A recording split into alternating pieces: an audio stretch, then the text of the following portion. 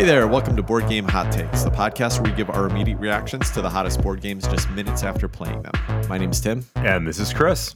This is Adam. And today, instead of giving the hot take review of a game we just finished playing, we're going to be talking about two expansions that we've gotten to play recently, and they're expansions for some of our favorite games. The first is going to be the Tapestry Fantasies and Futures expansion, and the second will be Dune Imperium Immortality. Now, before we get into discussions about those board games and expansions, I always ask a question on social media. Usually it's a poll, but this week I just brought up a topic and I want to hear what you guys think about it. I don't know if you heard this, but this week, Gloomhaven, after 5 years, fell out of the number one spot on Board Game Geek. And Brass Birmingham is the new winner. It took number one.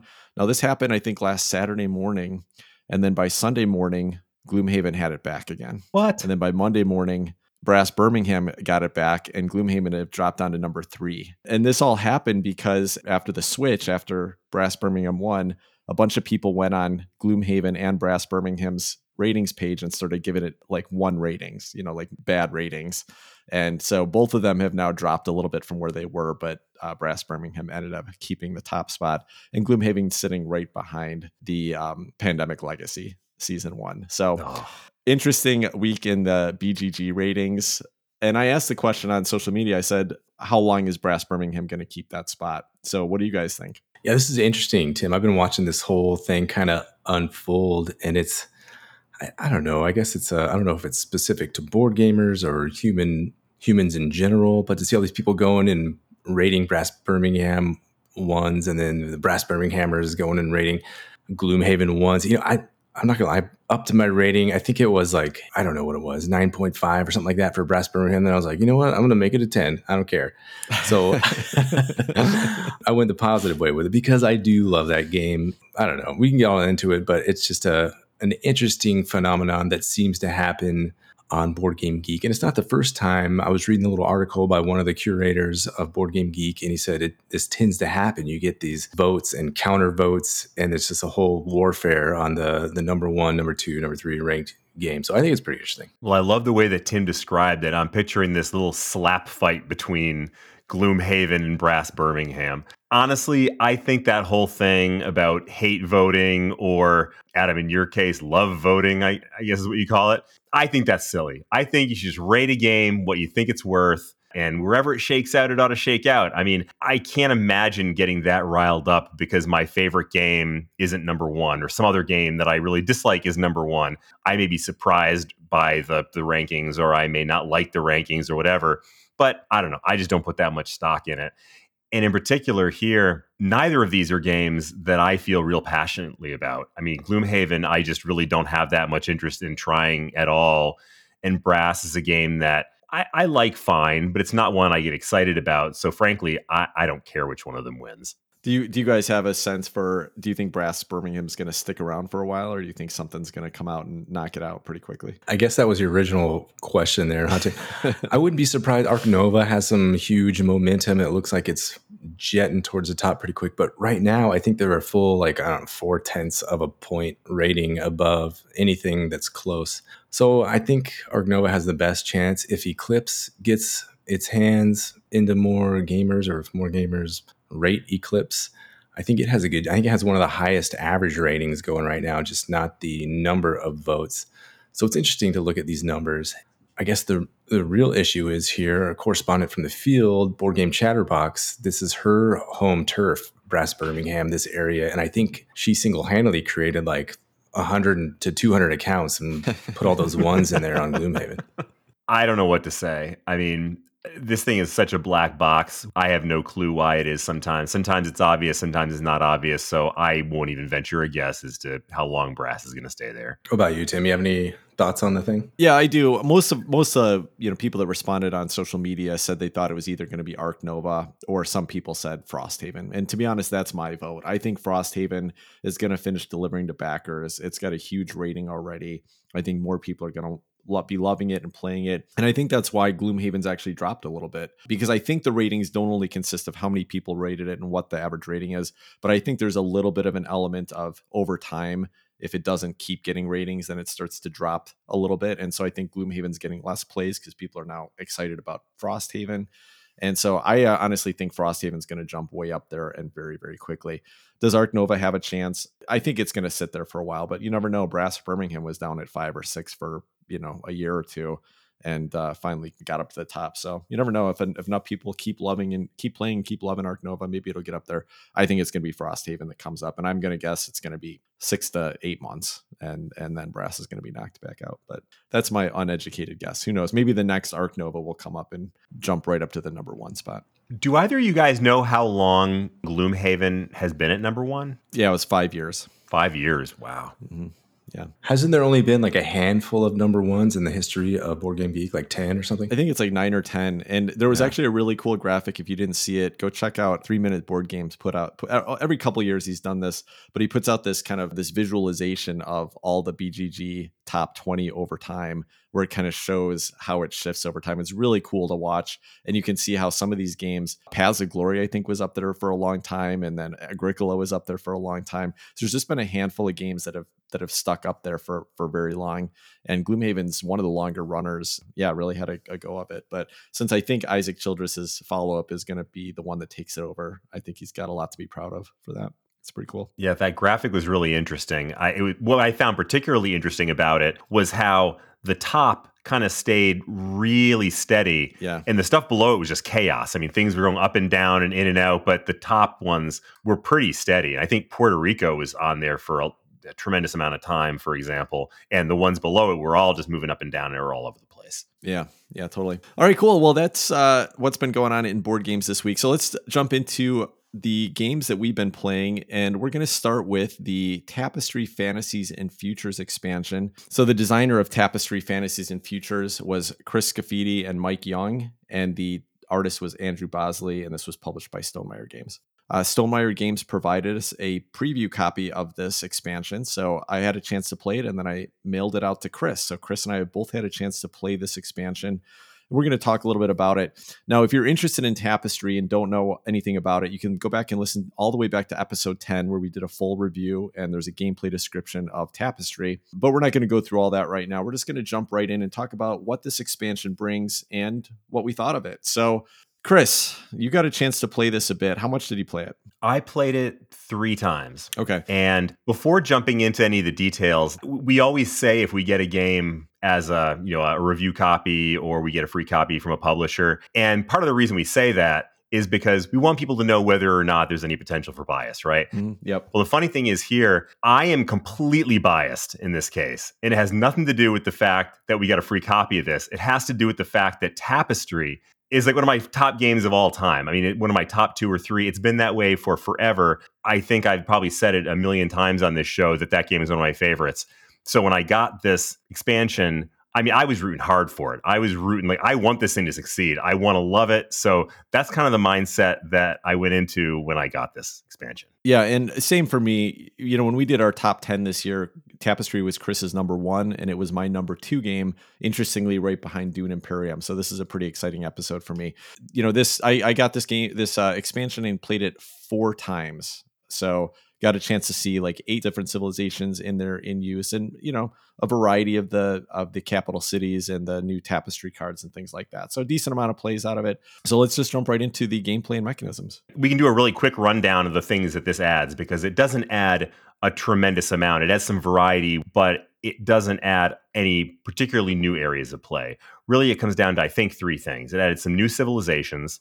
It added some new capital city mats, and it added a new concept called charms. And the charms are essentially when you play a Tapestry card, there is a symbol on either the right or the left of it. And depending on where you play it, one or both of those symbols may come into play, and you may get a benefit from them as you play your Tapestry cards. Oh, and I forgot, then there's potentially a 5th income round where you can stock things up based on what happens on other cards. Then when the 5th income round comes, you get whatever those things are that have been stocked up.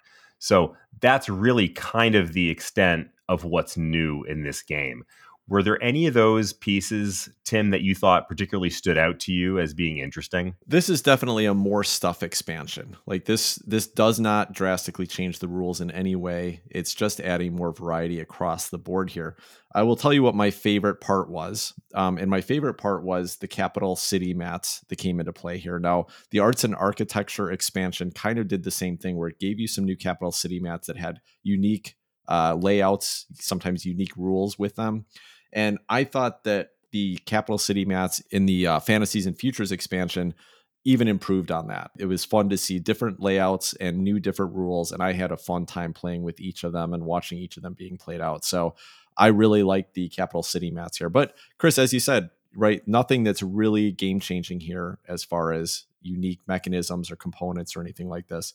It's just adding more variety to the stuff we've already played with. Yeah, Tim, I completely agree with you. The capital city mats were pretty exciting. I really enjoyed those. I also really enjoyed the new civilizations. I thought those were fun. I thought the other pieces, the fifth income round and the concept of the charms, I didn't really think added that much. And I really made a point of the games that I played adding in and putting a heavy emphasis on the new material. So I was making sure that I was not just playing with this deck of, like 200 cards and then occasionally pulling out something new, but added a lot of that new stuff in a smaller deck so that I was sure to get at it. And I didn't love those pieces so much. I didn't dislike them, but I didn't think they added much. But I do think the capital city mats in particular were interesting because they really did provide a twist on what the capital city mats did. So just for an example, there's one, I think it was called the Netherworld, where you had a central castle and you were trying to use your pieces to connect imps, I think they were like little demons, back to the city. So essentially you're trying to reach out from your city and I guess attack these imps and knock them out in the netherworld. And then you got extra resources. It wasn't just one resource you got. I think it was 2 resources. There was another map where if you filled in these irregularly shaped zones, then you got a different resource for each zone. So in one, you might have gotten a free upgrade. For one, you might have gotten a free roll of the science dice, that sort of thing. So I thought there was some really interesting divergence there. Like with the other expansion, I think it was primarily the arts and architecture.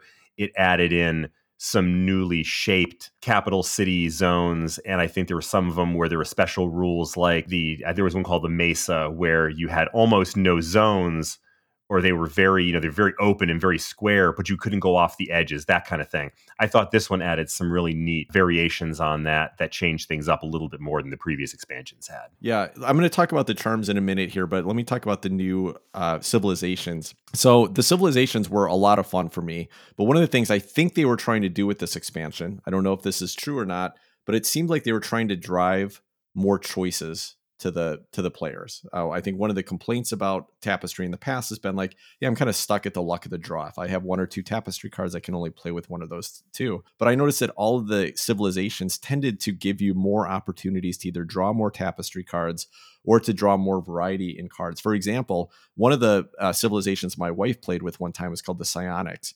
And this was really cool. It was said anytime you get a choice in the game, you get 2 choices. So if you're going to draw a Tapestry card, you draw 2 and you keep 1. If you're going to draw technology off the top, you draw 2 and you keep 1. If you're going to roll the science die, you do it twice and you keep one of the choices. That was really fun. I mean, it was fun to watch her play it, and she seemed to have a great time. She always had something interesting to choose from in all those decisions in the game.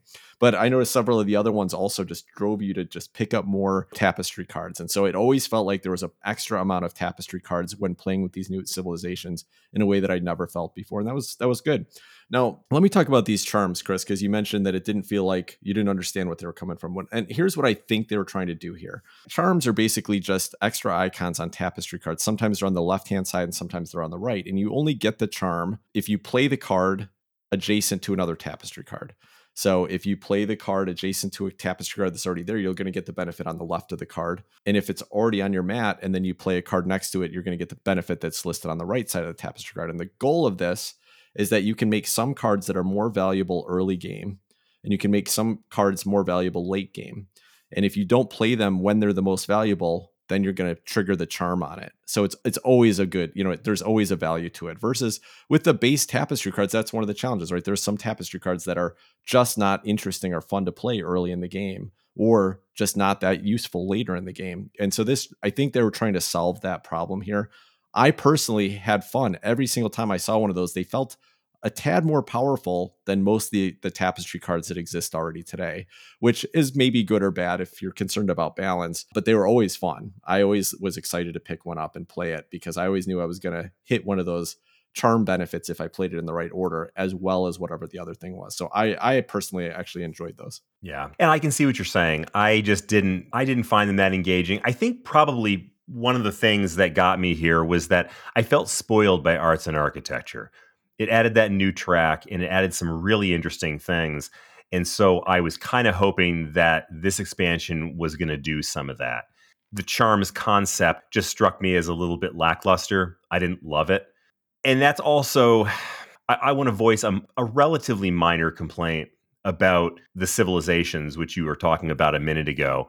I did enjoy them, but my wife had a complaint that I think was pretty legitimate, in that it feels like with all of these new additions, and in this case, particularly the civilizations, it feels like Stonemaier is driving those decisions by adding what can sometimes feel like a little bit too much complexity, basically just adding more complexity.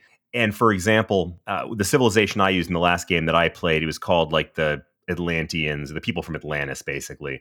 And the concept there was that you kept getting more tapestry cards, and then you would tuck them underneath your mat, and you could kind of manipulate the ones that were tucked underneath your mat versus the ones that were in your hand. And then at the end of the game, after income round 5, you could keep playing, but the only thing you could do on your turn was to play a tapestry card, which conceptually was pretty interesting, but it was also pretty complicated. And I think for someone who is new to the game, there was a lot of complexity there that wasn't really necessary. And I think I don't want to tip my hand too much to my sort of final thoughts on this one, but for someone who's played this a lot, I thought it was kind of a neat concept. For someone who's not a regular player of this game, I thought it was maybe a little bit needlessly complex.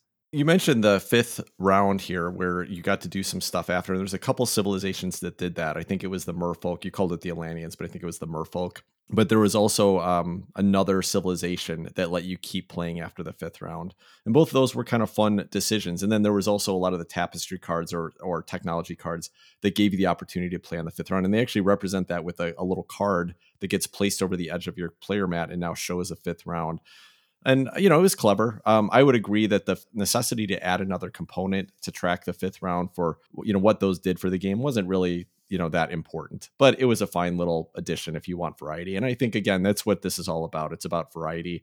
I think there's probably, the opportunity to draw more tapestry cards in certain situations, the opportunity to get more balanced tapestry cards with the charms. We're maybe trying to fix some balance concerns. But for me, it was just this added a lot of variety, and that was the most important thing for it.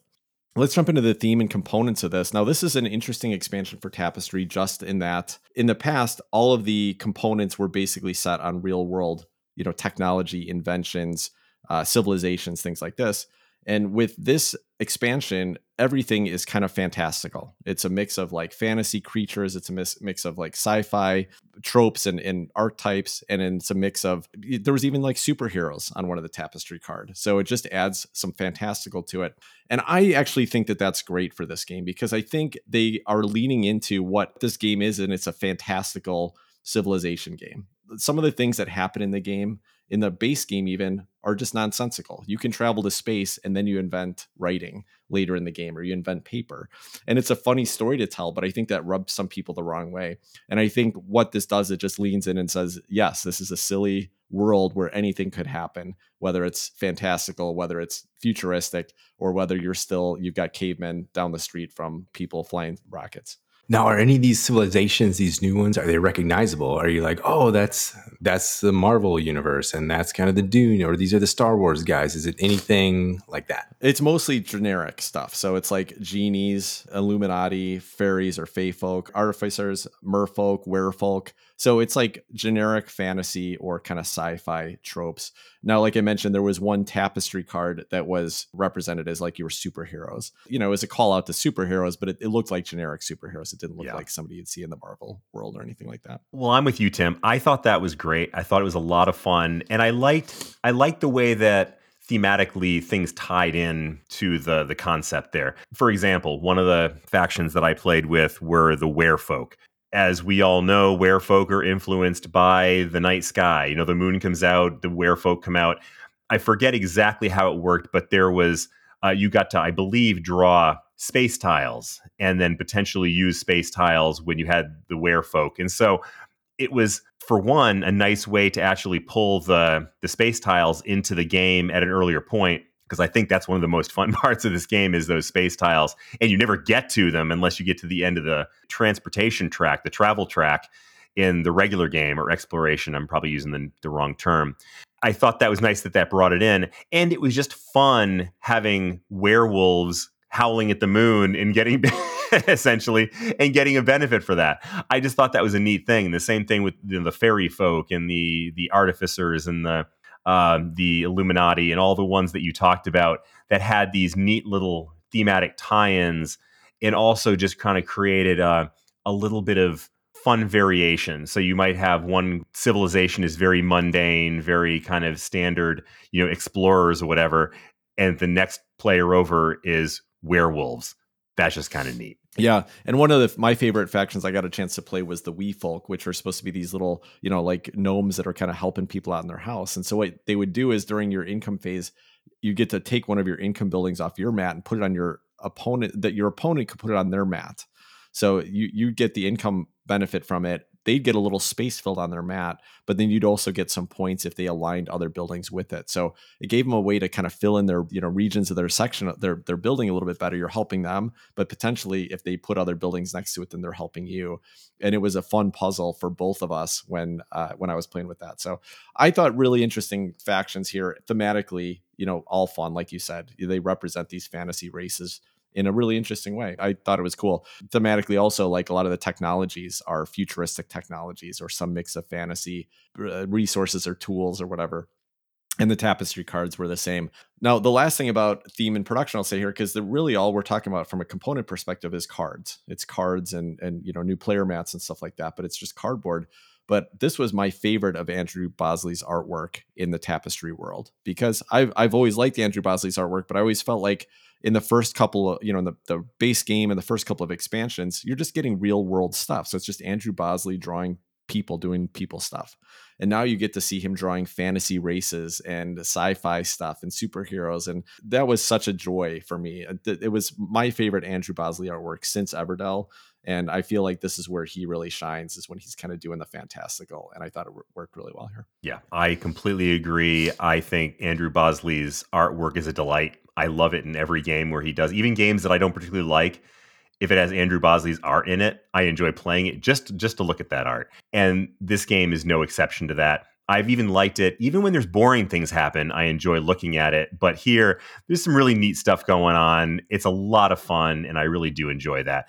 The one other thing that I'll call out, like you already called it out, but I'm going to double down on it.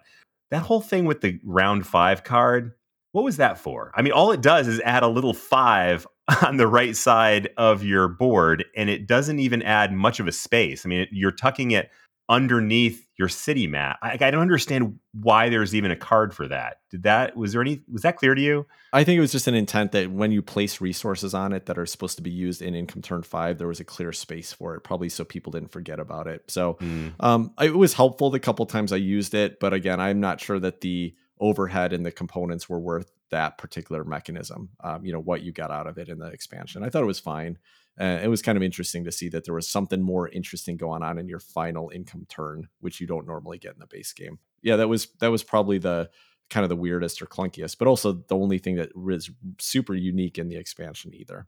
Now, there's 2 more things from a component perspective. One is that they did include a full, complete rule book for the base game and all the expansions in with this expansion. And that was really cool because they're saying this is the final expansion. So it's awesome. You've got this one little, and it's not a huge rule book, but the original rule book was, they kind of touted as it's 4 pages long. Mm-hmm. And you can learn the whole game from it. And this makes it, I think, a more comprehensible rule book because it's more pages, but it's got the expansion stuff in there. There's not a whole lot of overhead on those, but it's added in a nice way where it's clear to tell if you want to leave the expansions out or not include them all. You can ignore these sections. I thought it was great. No, I didn't have to learn the game from it, so I don't know how successful it is at that. But for learning the expansion pieces of it and how to use them in setup and things like that, I thought it worked great. But I think it's a really cool concept. I like the idea of a comprehensive rule book. I hate having to check multiple rule books when you've got expansions. This was a really nice touch that they added in. Yeah, I like that too. In particular, because I mean, it feels like a whole box full of tapestry rule books already. There's been one that came with every expansion in plus the originals, plus the Automa, plus the this and plus the that. Yeah. And so I've got this whole box of other rule books that I can now just take and file away somewhere and never have to look at it again, because I have this one neat, tidy little rule book that tells me everything I need to know. And like you said, it's great the way it's laid out, that it's got a little code, like it'll say an FF for Futures and Futures and Fantasies or Futures and Fables. I keep getting the name wrong in my head. Fantasies and Futures. Fantasies and Futures. Yeah, there's a little FF or AA for Arts and Architecture. So you can just scan through it and look everywhere there's an FF or an AA, depending on what components you're playing with. So very, very nicely done on their part. Yeah. One last thing on the back page of the rule book is all of the current updates to the past civilizations where they felt like they needed to balance it or change it. So it shows that. But there's also a little note at the top that says, by the way, we're working on one final redo of all the civilizations, and we'll make those available for people to replace the original civilization cards when those are done. So they're not ready yet, but I can tell you, we've been playing Tapestry on Board Game Arena, and they're starting to put those in as playable factions. You can play with the adjustments, and I am really excited about some of the adjustments to some of the original factions. They don't just change them from a balance perspective, but they actually make them very, very interesting. So if they end up coming out the way that they do in Board Game Arena, I'm excited to get that update pack eventually when it's available. Chris, what do you think about the packaging on this expansion? It's funny you say that. I was just going to say, I know that you had some back and forth with Jamey Stegmaier about this, but they sent it not in a box, but in an envelope. And tell us a little bit about what Jamey said about that, because I thought it was actually quite brilliant. Yeah, so when he sent it, I received this as a preview copy, just in an envelope with a label on the front that showed kind of what the box cover would look like. So I asked him, I was like, is this what people are going to get in retail? And he said yes. And the intent was, most people throw away their expansion boxes anyway. I do. And I was so happy to be able to open this up, take the components out, mix it in with my base box, and then I could just throw the envelope out. Of course, I didn't, because I put it all back in and mailed it to Chris. But the point is that it's much less environmentally impactful, right? You're not just, and in fact, I just heard recently that most board game boxes aren't even recyclable because of the finish that's put on them. And so this is something that's recyclable. You can just throw it in the trash. There's not a whole bunch of waste. There's not a whole bunch of extra space from a shipping perspective. And I think the cost on this expansion is pretty reasonable. And part of that might be because it's cheaper to ship. Jamey Stegmaier also said that when you pre-order it from them, they just stick a label on the back, your shipping label on the back of the package, and just ship it to you right in that. So they don't even have to put extra packaging around it. So I think it's genius. I do think it's going to be a little bit of a turnoff for some people. There are completionists. I've seen people shelve these where they keep the expansion boxes. And I also could see being in a retail store and being like, hey, I've got to pick between Plans and Ploys, or I got to pick between Fantasies and Futures. And one of them is in this nice box and the other one's in a little envelope. Which is going to make me more excited. So it'll be interesting. It's an interesting experiment, I think, and it'll be interesting to see how people react to it. But for my money, I will take an expansion in a envelope anytime, because I don't want that extra box and I don't want to have to throw stuff away. I think that is so environmentally refreshing. I hope that starts a new trend. We don't need all these freaking boxes, especially that are like 50% air. Send it in an envelope, seal it tight, protect the stuff. Let me pack it in the other box, and I can have minimal trash or even compostable, and I'll feed it to the worms. Yeah, totally. Well, unfortunately, I think it's probably not something we're going to see a ton of, because I think he had also mentioned to you that the only reason this was possible was because there were no bulky components in it. It was all cards. Yeah. It was all flat. And so if you had anything other than that, you wouldn't be able to do this kind of packaging. So this wouldn't have worked for any of the other expansions, because they all had some bulky components to them. And that's fine, because you're right. I mean, it may be that some people get turned off by this. And so maybe that seeing this occasionally will make it a little bit more palatable for folks. And to some degree, I get it. I mean, I like having boxes. I think boxes look nice. Frankly, I don't keep my expansion boxes, but I still like the idea of having a chunky box in my hand. But at the same time, I hope people are able to look at this and see past that and appreciate the content of it rather than the packaging that it comes in.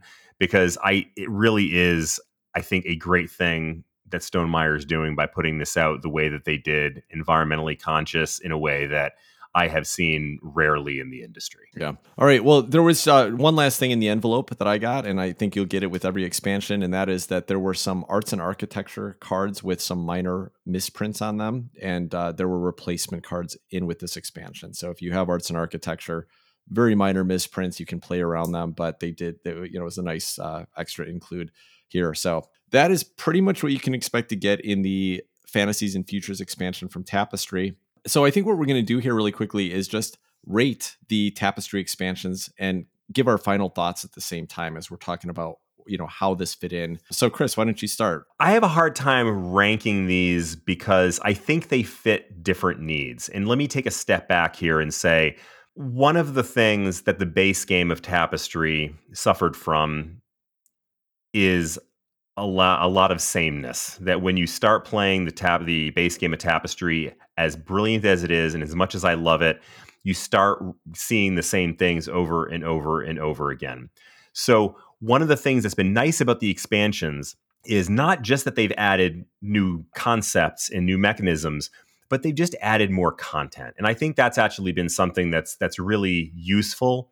And especially for people who want to play this game and want to play it a lot, if you've got a game that's already kind of prone to sameness, having some variety in there, I think, is super beneficial. And I, for one, am someone who wants to play this game. I always want to play this game. I love it. I want to play it over and over again. And so as I think about the different expansions, I'm thinking about what did that really add?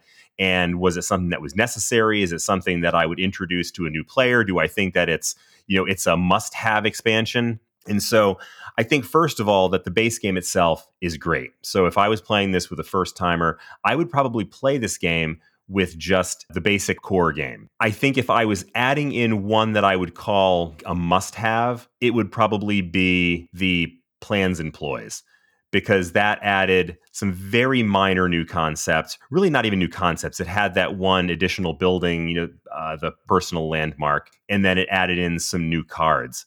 And so I think that one, I'm going to take back my earlier statement. If I was playing this with somebody for the first time, I'd probably leave in the stuff from Plans and Ploys. So I think Plans and Ploys is almost a necessity, in the same way that Prelude is almost a necessity in Terraforming Mars. I think Arts and Architecture added some really, really big changes because it added in a whole new track. And in a way, it busts the game wide open, because now all of a sudden, you're not just looking at these 4 tracks, you have a whole other 5th track. There are some games where if you play it right, you can actually get up several of the tracks in the 4-track game. But once you add the 5th one, you're starting to make a lot of much harder decisions. You're having to make some real strategic choices that are, I think, more difficult than you have when you play the base game. Plus, it adds in the income that comes from the masterpiece cards. So there's a whole lot of new stuff that got added in there. I don't think that's something that I would add in when playing it with a new player, because it adds in a pretty significant amount of complexity and it adds in a whole new rule set. I also don't think it's a necessity. It's something that I, as a relatively seasoned, frequent player, want to add in sometimes, or even frequently, because it adds a lot more capacity to the game. Now, this last expansion, I think, sadly, I would have to say that even though I enjoyed it, it's probably the least essential of the 3 in my book. So if I had to leave one out, this is probably the one. Now, having said that, I also don't want to leave too much of a negative impression of it, because my impression of it overall was not negative. I felt like if you're someone who wants to play this game a lot, any opportunity to add new things to the game, to add new opportunities, and to add new variety, I think all of that is great. And even in the places where I felt like it got a little bit overly complicated, I honestly didn't care, because I like that as someone who plays the game frequently. And so it was a little bit more of a brain burner, a little bit more of a puzzle. But this is one that I certainly would not play with someone who was new to the game. My wife, who actually has played it quite a few times and almost always beats me, actually, thought that was a little bit overly complicated and didn't enjoy that as much. So we had very different takes on that. So I think in descending order, if I had to rate them, I would say Plans and Ploys is probably the must-have. I'd say that's my favorite in that sense. Arts and Architecture, I think when you've really kind of gotten your fill of the base game and you want to expand out to something new, that's the one you get. And then if you're saving your money and you don't want to buy them all at once, or if you're not sure yet, you haven't played enough of this game and you want to explore it a little bit more before investing in anything new, I think this most recent expansion is probably the one you want to hold off on. But if you're someone who loves this game and wants to keep adding new content, I think that everything that was added in there adds fun to the game, and I think it's a worthy investment. Yeah, I have a slightly different take than you do. I mean, I enjoy all three of these expansions, and because I love to play the game and I like variety, I'm glad to own all three of them. In fact, I don't own the Fantasies and Futures expansion because I sent it to Chris, but I will be pre-ordering it as soon as it's available. So I really enjoyed it. I think if you're going to get one expansion because you want to change up the game, you got to get Arts and Architecture. It not only adds a new component, but it also gives you the plans cards, which is something kind of the only really unique thing that came in the Plans Employees expansion. And so if I was going to get one expansion, I'd get that. You get some unique capital city mats, you get cool new civs, you get the plans cards, and you get the new track. And you can use those modularly. You don't have to use them all. That's going to give you everything to really change the game drastically in different ways. If I was going to buy a more stuff expansion, personally, I would pick the Fantasies and Futures expansion over the Plans Employees expansion. I like them both, but Fantasies and Futures added new capital city mats, which I think is a more important thing that was missing from the base game and that Plans Employees doesn't add. The Plans module is nice, but you can get that in Arts and Architecture expansion. I also really just love the fantasy and sci-fi artwork and new civilizations and things that are going to just mix up the game and make it not feel like a kind of a plain real world civilization game. So this was my number 2, Fantasies and Futures. And Plans Employees is great, again, if you want more variety. But if I'm going to do a more stuff one, I would do Fantasies and Futures first. I thought it was a fantastic expansion. It did give you more choices throughout the game. And by the way, from a complexity perspective, I taught my wife this game finally just because I had this expansion. I wanted to play test it and I wanted to be able to play it multiple times. And so I taught Tapestry to her one time with just the base game, and then we started adding this stuff in. And I agree, the civilizations are a little bit wordier, but once I kind of explained what they did, she didn't have any trouble tracking them and didn't feel they were overly complicated. So I don't know that they're really more complicated, but there's a little bit more to absorb on a first play. So yeah, that's how I would rate them. I think this is a really fun expansion, but absolutely not critical. I mean, you can get all the stuff that's in here in other expansions or even just in the base game, but it did add a lot of fun for me. So let's jump into the next expansion we're highlighting tonight. And this is a game that we did just finish playing right before we started recording this. And this is Dune Imperium with the Immortality expansion. We happen to play with both the Rise of Ix and Immortality expansion in one big game. But this was all of our first play playing with Immortality. We played on Tabletop Simulator tonight. Dune Imperium was designed by Paul Dennen. And if you're interested in our original take and description of that game, you can listen to episode 20 where we covered Dune Imperium. We also did a full episode on the Rise of Ix when that came out, and that was the first time we ever covered an expansion. So it's fun to revisit here with the second expansion from the Dune Imperium series. This was also designed by Paul Dennen and published by Direwolf Studios. The artwork was done by Clay Brooks and Nate Storm.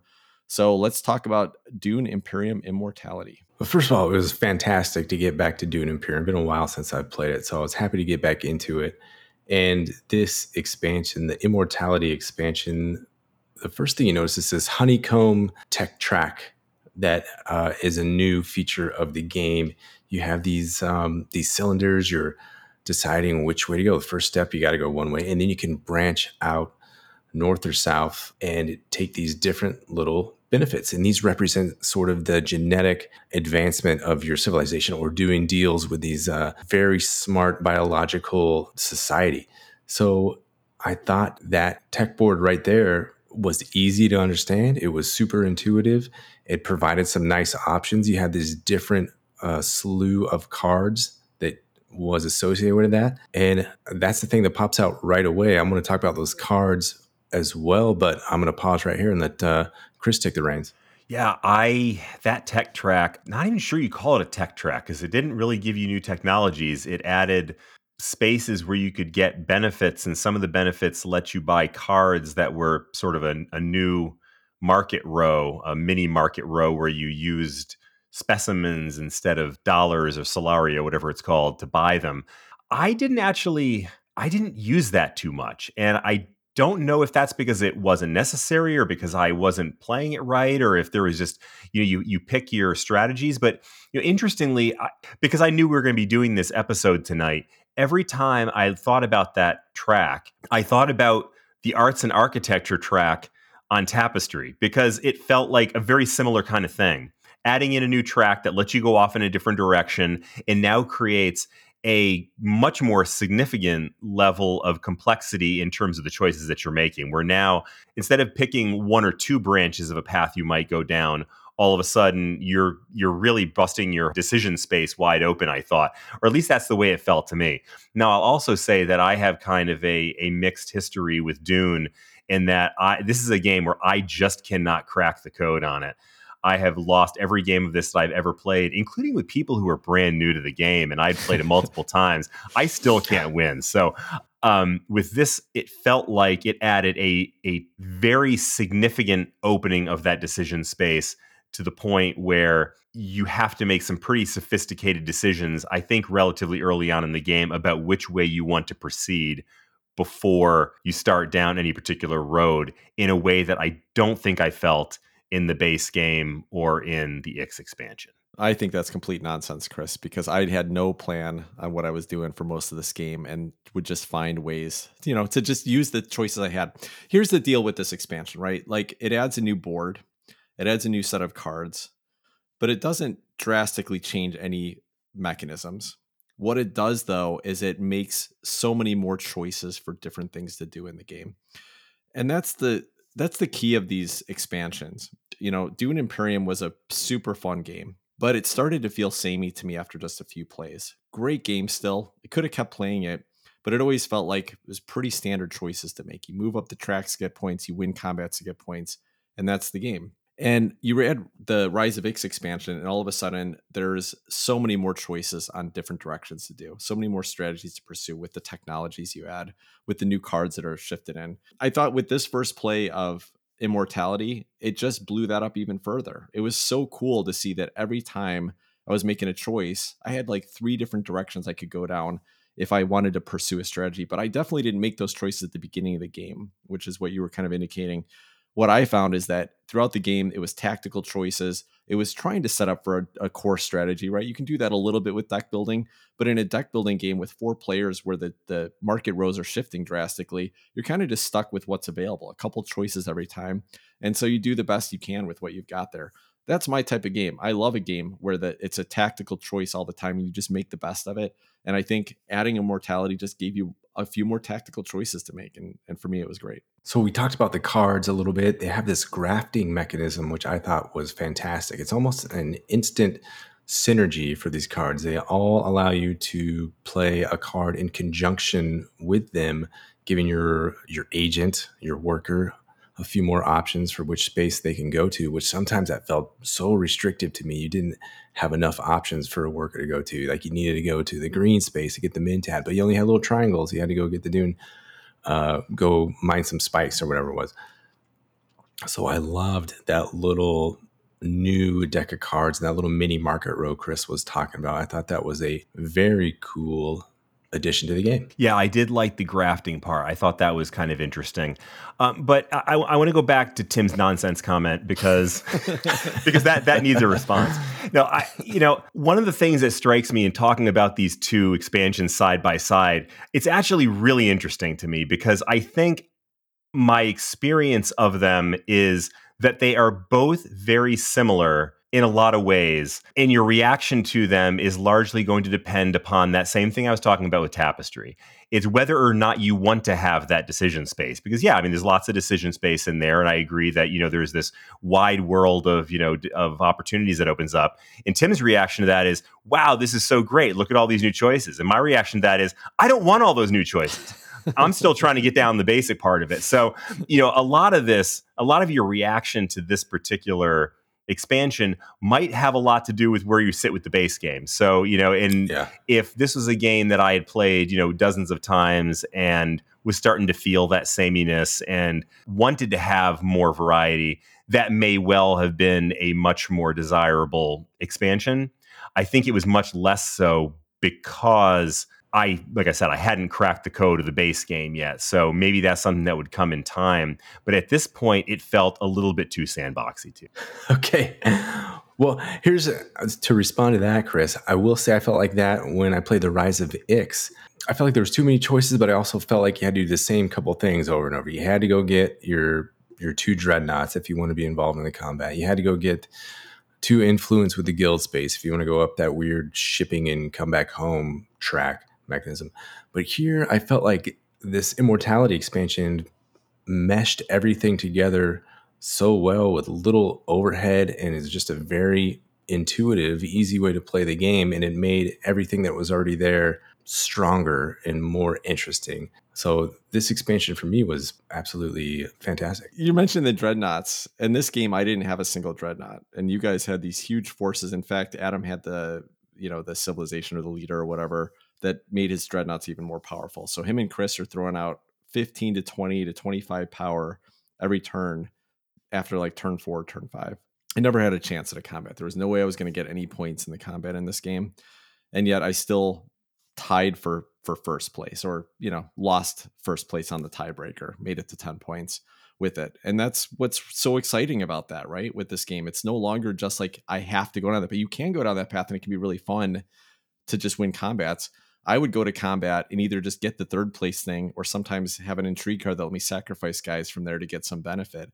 And I had such a fun time playing around in this unique space that didn't exist prior to the new expansion, prior to Immortality. And again, Rise of Ix added some of that. It added some unique ways to go. You can do the shipping path. You can do technologies. Technologies was such a cool thing in Rise of Ix because you finally had this new direction to go. And Immortality just builds on that by giving you these new cards that you can add to your deck, and you're going to get more cards in your deck. But I should mention that was almost a negative for me. In the past, I always felt like, you don't get to add that many cards to your deck. You're cycling through them this so quickly. Well, now instead of adding 1 or 2 cards per reveal phase, you're adding, maybe 3, because you also have the cards coming from the Ixalatl track or whatever it's called. And Adam's laughing at me. Did I mispronounce that? The mini market, yeah. So anyway, it was just cool, right? So you get more cards to add. But then all of a sudden my deck is this huge bloated monster, and I felt like I was never getting the cards I wanted out of it. So I would want to refine better in the future because of that. I'd want to find ways to scrap cards or use them more efficiently, or just not buy cards that aren't going to be effective for my strategy. I would say that was a little disappointing to me. I was actually hoping for those cards to make the game more fun, and I'm not sure they did. The variety in the cards did, but I'm not sure the opportunity to add more did. I think it absolutely made the game more fun. I think you do have to be more selective and start thinking about, hey, how's this card going to work with this other card? And how's this going to work? How is it all going to work together? And there was multiple times where I had a little extra money and I elected not to buy a card because I didn't want to bloat my deck too much. So I'd rather have it that way, where I can be like, I'm going to pass on this one, rather than I only have $2 this time, and all I can do is buy this Arrakis liaison who's not going to help me out at all. So I really enjoyed the freedom to pick and choose a little more with those markets. Along with that, another mechanism was that family atomics little one-time use per game that lets you clear that Imperium row and wipe the market, put 5 new cards out there. So say you only have 3 or 4, I forget what the money to buy more cards, and there's nothing good out there, nothing that works with your plan, or maybe Chris is coming up after you and there's a perfect card for Chris, and you can wipe all those cards out of there and maybe sneak in with some of these little new lower costing cards that might just fit into your whole scheme perfectly. I love that little atomics card. Simple mechanism, again, easy to understand, but super effective and fun. Yeah, I like that too. Unfortunately for me, I used mine a little bit too soon, I think, in this game. At his first round, I think I was like, Chris, you sure you want to use that sword? Yeah. This is the right time to use it. Yeah, and actually the funny thing is that it might have been the one actually useful card that I bought in the game was the one that I got because I used the atomic bomb. So maybe that was the right thing to do. As someone who loves deck building games, I was so ashamed of myself for sitting there at one point having like all 4 factions in my hand at the same time and going, what in the world am I doing here? But I'm actually curious, in your games, what about that track? Like, what was the thing that happened on those tracks that most affected your game strategy? Because I'm thinking back to it, and I'm honestly not sure. I'm not sure what it was. What would have driven one's strategy going down those particular tracks? Yeah, that's a good question. It gave you a variety of bonuses, so it's hard to measure one specific thing. Obviously, one of the things you're getting from it was the the specimen Specimens, cubes, which you could spend for other cards. I ended up getting one of my points and a couple intrigue cards from that top track. So it was kind of a neat way to just play with more intrigue cards, and gave me an opportunity to get some points that I couldn't get from the from the combat, because I was never going to win those conflicts against you. But beyond that, I kind of bounced around that research track and went to a few different spaces, and it's just always a fun turn when I got to move up there and get some bonus for it. So I'm not sure, Chris, maybe it didn't impact anything, but it gave me a track to move up and it gave me bonuses, so I'll take it. And that's all you need. For me, it gave me more options. A couple things this expansion does too. It throws out a couple boring cards, the original starter deck, and it gives you these microscope cards, the research ones. So maybe you want to scrap a card and, this microscope will let me zip my little track guy over this space that lets me scrap a card, and I get to add a cube. Oh, that's like the third cube I have. Now I can buy a little dung beetle and slide my guy up the top Benny Talelax thing. Oh, I just got a point and a couple spice out of there. Like Tim was saying earlier, that tactical puzzle, a few more things to play around with, to rack your brain with. How am I going to make this work with the cards that I have? There's just a few more options to tie those things together. And that was a great, fun puzzle for me, rather than just it was a little static without this track. I thought just the different directions you could go, just enough extra choice to try to mend things together to have a fun turn. I'm glad you called out those cards that replaced the starting ones, because those were super fun. Like, when your starting deck includes the only card you ever want to draw is your signet card. And beyond that, the rest of it's crap. You just want to get rid of it. But those cards were fun. They were fun choices, whether you were doing a reveal and getting the extra specimen or whether you were using the microscope card. It was just more fun to have those in your hand and to play with them than the normal whatever Dune the Desert Planet cards were that they replaced. So I think that alone made it fun. But beyond that, just the main Imperium row, just the variety of cards that came up in there. Yeah. And we'll get into this in the theme and production, but the variety of artwork and just different styles of creatures and people and things that you got to see with those new cards definitely made the game feel more weird and interesting. And I've never read any of the books past the first of Dune, and I wonder that the world seems like it goes in some weird places based on this expansion. Yeah, we're diving into theme here. I can't add much. I haven't read the books either, but I've there's a scene in the movie where you first see the Baron, and there's that weird spider human thing, and the Bene Gesserit lady yells at it and is like, gets all scared and kind of scrapples away. So imagine, more of that kind of strange, funky creature and humans emerging, sort of, birthing from these different tanks and stuff, falling out and slimy, and kind of like those orcs in Lord of the Rings. I'm just getting as nerdy as I can, throwing as many nerd references as I can there. Do it, man. But these slimy, goopy people, being genetically altered and coming out of these eerie just tanks. The art was bringing me in, and it was just creepy enough. And there's little like bubbles and cells and DNA going on here. So I thought that was pretty fun. 2 words for you. Chair dog. Chair dog. There was actually a card in there called the chair dog. Steve had to look it up. Steve's read the books and he was looking this up. And apparently they're these dogs that are bred to be the shape of chairs, and they massage you when you sit in them. I'm not making this up. This is actually really in the game. I did not hallucinate that. No, but that's a great example of just the kind of weird direction this goes off in. And honestly, I thought it was really cool. Some of the cards that were in this game are super creepy looking. Like there was one with Talelax Surgeon. It's this guy, looks like he's coming at you with these weird goggles on and a chainsaw. And there was the dog, and there's all kinds of interesting things happening. I love dark, weird art, and this was dark, weird art. I thought that was a lot of fun.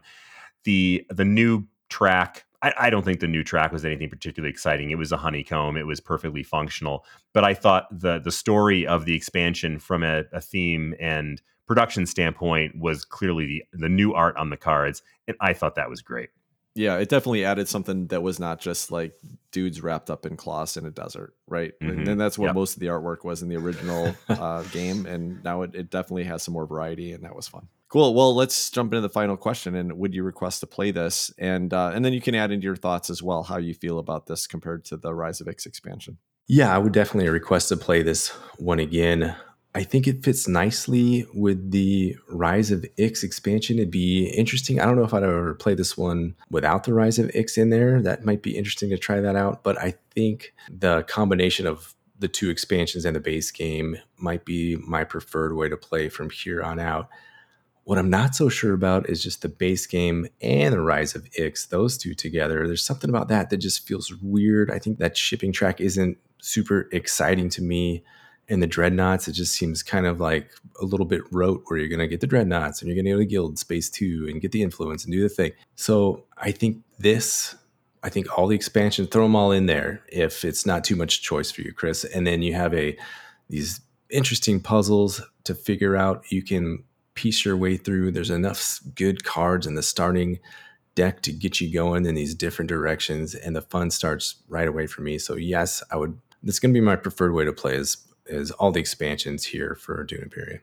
My answer is sure. I'd play it again. I'm not sure I would ask to play this one again, but I think I would say yes to it if asked. In terms of how this fits in with the base game and the Ix expansion, I think there's a very clear answer for me, and that is that the base game, those couple of spaces that get covered over by the Ix expansion, the ones where you're buying and selling the spice, I find those to be kind of worthless. And so I think the Ix expansion is almost a necessity at this point. I would not want to play this game without the Ix expansion if I had the opportunity. I would play the base game if that was all that was available. But if Ix is available, I want to play Ix.